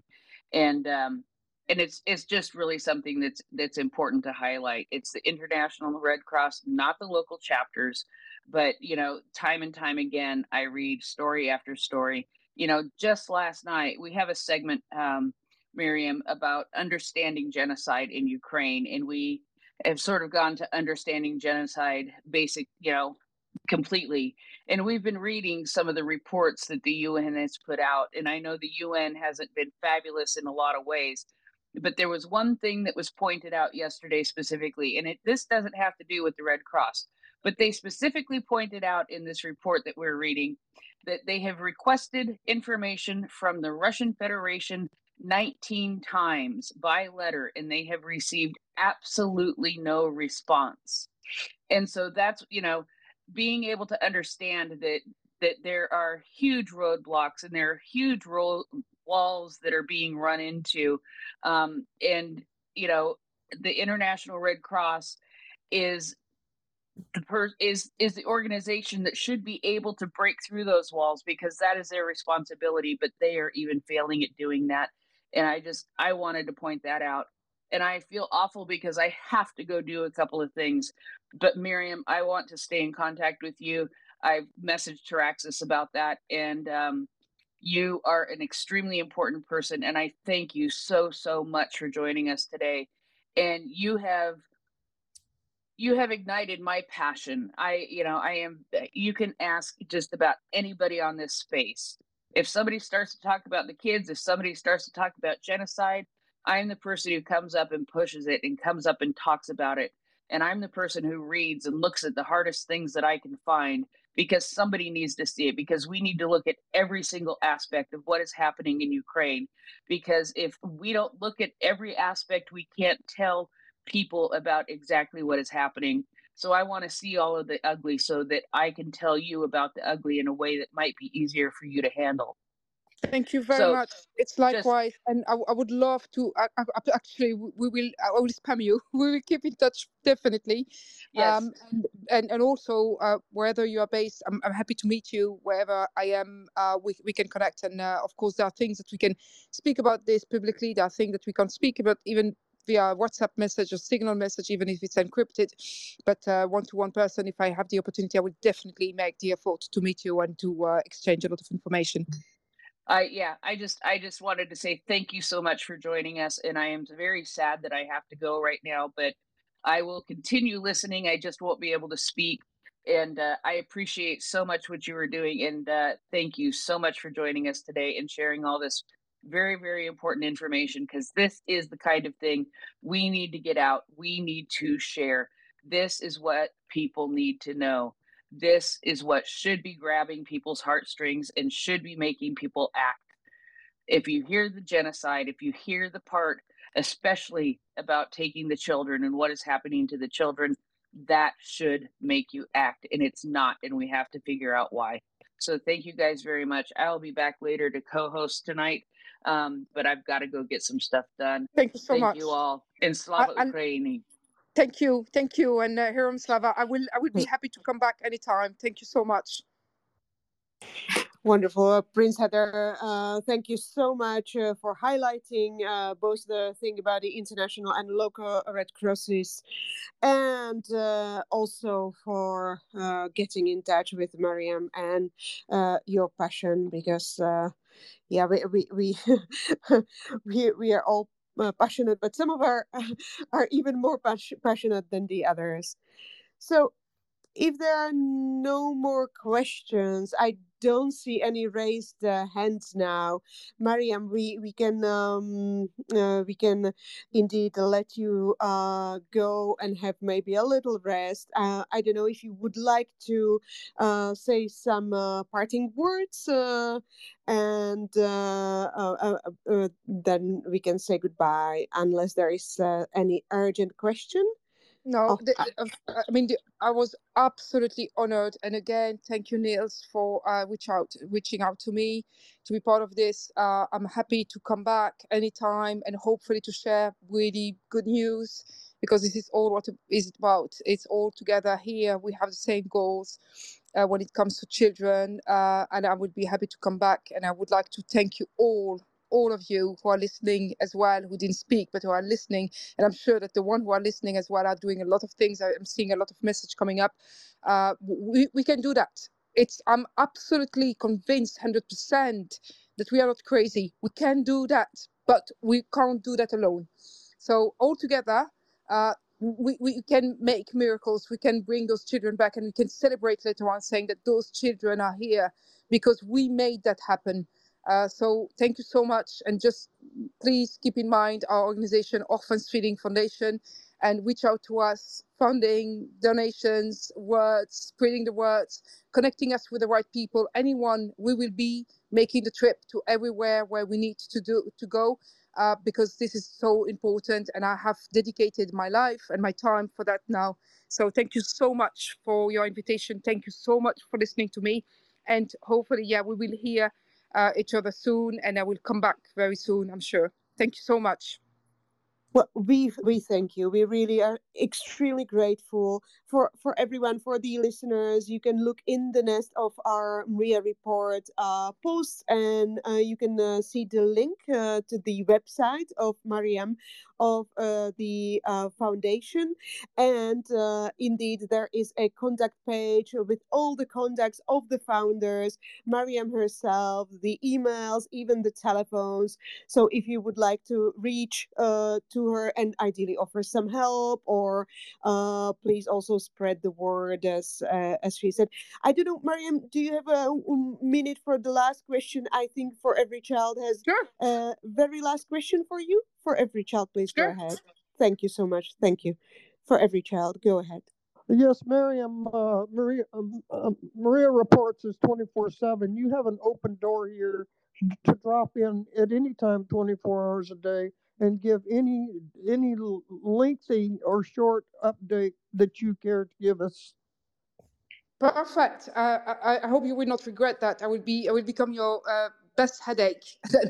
I will pop up sometimes, not always, but when we have good news or when we need more help, then I will just pop up. Thank you so much. Thank you. Yeah, you are always welcome.